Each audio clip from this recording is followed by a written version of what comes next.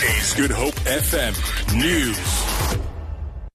Former Finance Minister Pravin Gordhan has decried corruption in government and urged young people to study the late Ahmed Kathrada's idea of activism.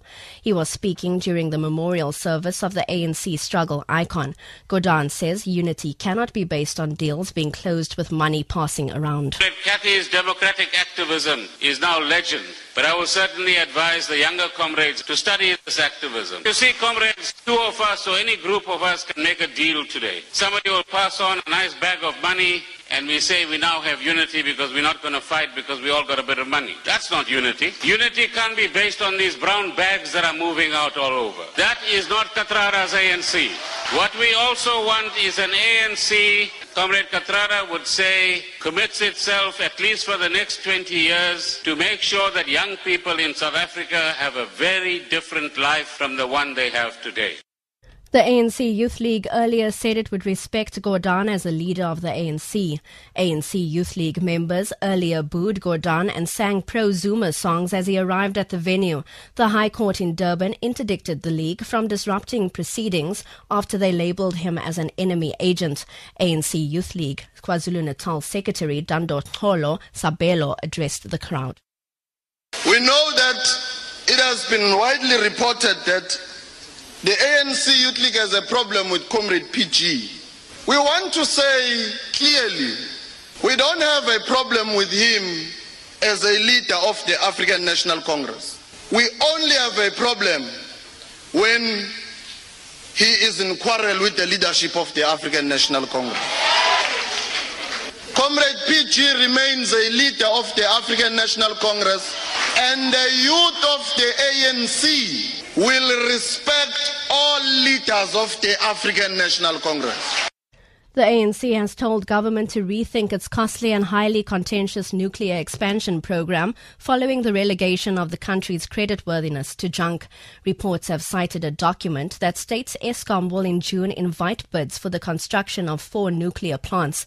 However, ANC Head of Economics Enoch Godongwana says the nuclear plans were drawn up before South Africa was downgraded to junk status by ratings agency Fitch and S&P.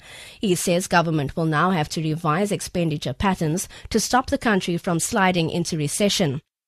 Analysts have described the situation as ironic, as President Jacob Zuma fired Pravin Gordhan to reportedly get the nuclear build program going, only to see Treasury funds drying up because of the downgrade.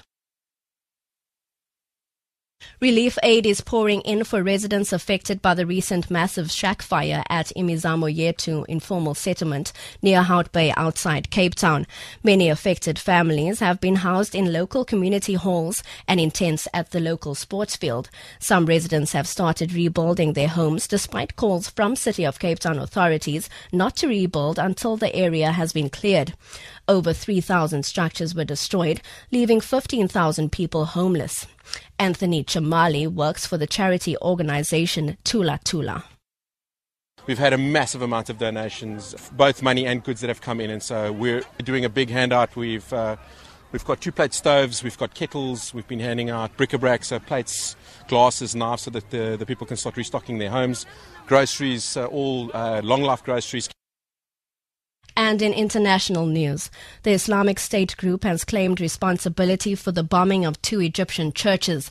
At least 22 people were killed during a Palm Sunday service at the St. George Church in Tanta in the Nile Delta.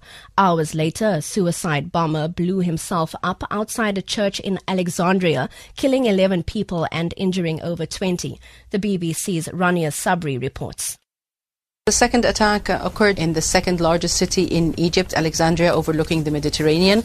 There was a suicide bomber who was attempting to enter the church, the Coptic church, and the main headquarters, where the Pope Tawadros, the Coptic Pope, was giving a sermon this morning, and he was stopped by one of the security personnel and a police officer, and the suicide bomber chose to detonate his explosive device, killing the officer and killing a number of civilians who were passing by.